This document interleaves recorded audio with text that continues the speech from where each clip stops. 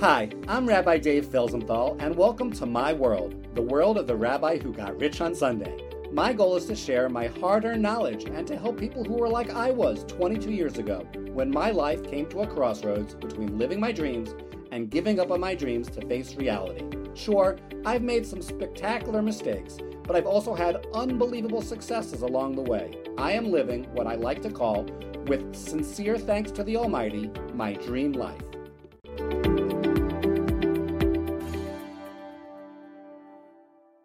This episode shares the first of 10 methods to manage time effectively. How to find your life purpose that will excite you so much that you will succeed no matter what. One time, my wife and I were scholars in residence for a teenage leadership retreat in Buffalo, New York. I gave a class on how to find out why did God create us and how to find our individual life purpose. One of the examples I gave is that when we learn how to tune into hearing our soul, we're given a sign as to what our unique gift to humanity is. I shared that many people feel a tingle inside when they see great works of nature like the Grand Canyon or the Niagara Falls. I also shared that when I teach this and other similar topics, I also feel a tingle, as if my soul is telling me, this is what you were created to do.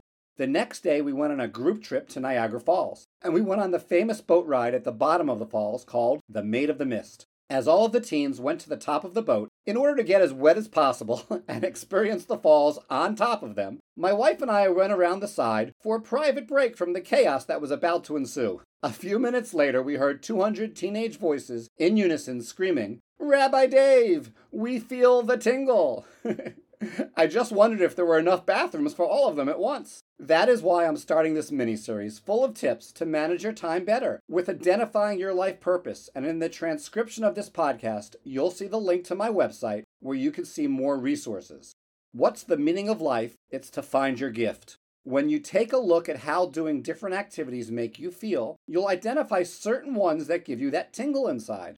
This is your soul telling you, you're meant to do more of this. When a goal is so powerful that accomplishing it excites you so much that you'll overcome every obstacle to achieve it. In a company, this is often referred to as a BHAG, a big, hairy, audacious goal. Like putting a computer on every desk in every home, that was Microsoft's, which at first glance, no one at the company knows how on earth you're going to achieve it. Jim Collins first coined the term in the book Built to Last, and it's inspired thousands.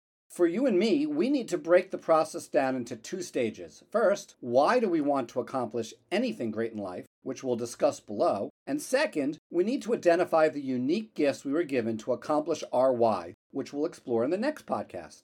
So finding your purpose in life. First, we need to discover our why.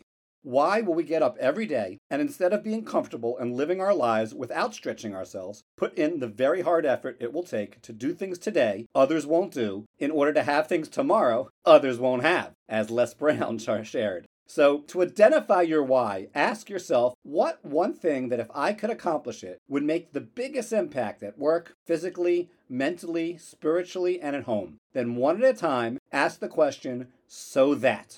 For example, at work with my nonprofit organizations, there was a time when I needed to raise a lot of money, so that my organization could not spend all its time worrying about making payroll, so that it could focus on its awesome programs, so that it could reach its full potential in helping the teenagers that needed us so much. So let's use some examples of BHAGs. Now that I had my why, there are a lot of ways to raise money, and I became adept at many, but without question, the biggest single impact I could have on this goal was to call and have a conversation with a major potential partner every single day. That was my BHAG. I found doing this very frightening and abhorred it. So every day before I did anything else, I called one of the names from my list.